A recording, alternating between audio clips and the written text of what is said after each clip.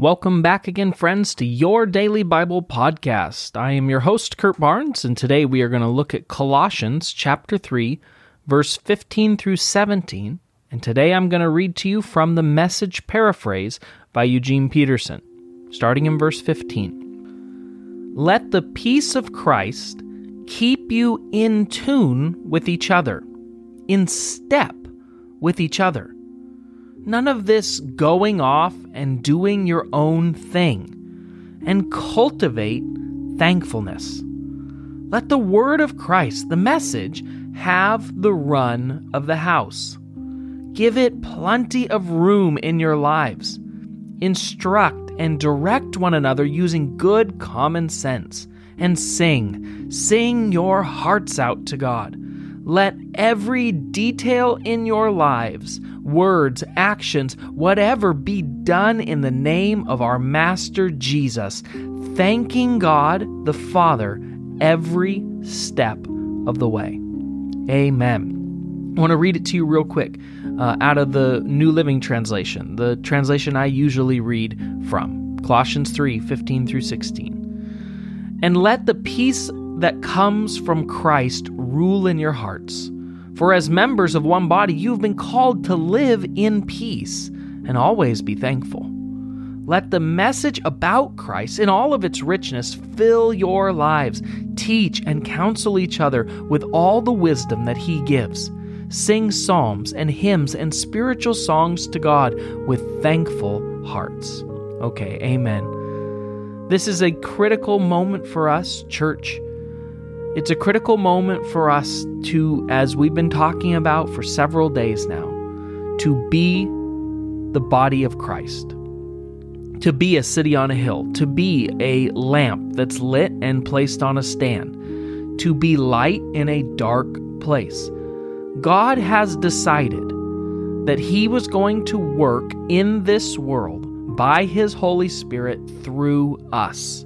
That was Jesus' plan for His church, that through His church, the manifold wisdom of God would be put on display, that through His body, healing and life and light and love and joy and peace and patience and kindness and goodness and gentleness and faithfulness and self-control would be put on display, that through us, bearing fruit in Christ as we are connected to the vine, He would work, He would flow, He would put His life into this world through you and I.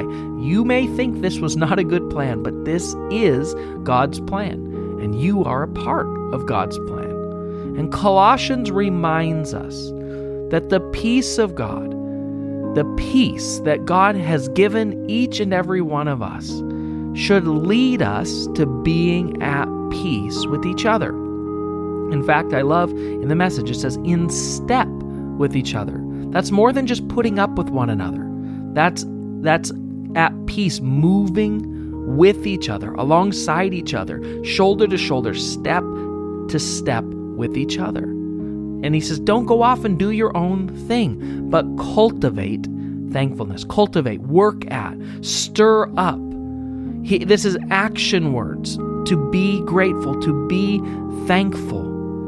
And this is a moment where we, the church, the people of God, must remember that besides pandemics and besides elections and besides racial inequality and besides anything else that may be on your list, difficulty parenting, difficulty in marriage, finance, whatever it might be, that we have lots to be thankful for in Christ Jesus. And by living with that in the front, with that in first place, our gratitude, our thankfulness, to remind ourselves of that, to love one another, prefer one another, serve one another, give up our lives and our rights for one another, living thankful lives, that will be seen. That will be noticed.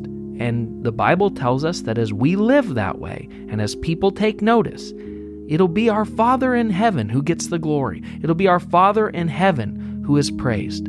So I want to encourage you today, anyone who's listening, don't get swept up. and caught up in all of the negativity, in all of the frustration. It doesn't mean that you sit back and do nothing to help people who need help. It means that we do so with a thankful spirit. We do so singing psalms and hymns and spiritual songs. We do so as a worshiping, loving, gratitude-filled, thankful people that Jesus Christ has given his life for us. He's given us his Spirit, and he has a plan for us today. Let's pray. Father, I just want to confess, to repent, that oftentimes I grumble, that I get weary easily, and that I get frustrated, and I complain, and I gripe. And Lord, I want to live my life with an attitude of gratitude. I want to be thankful in everything, in every situation, in every season. God, I want to live my life with and in thanksgiving. So Lord, I pray that you help us in this, to love one another, to care for one another, and to be thankful in all situations. I pray right now in this season that you'd help us with this. In Jesus' name, amen.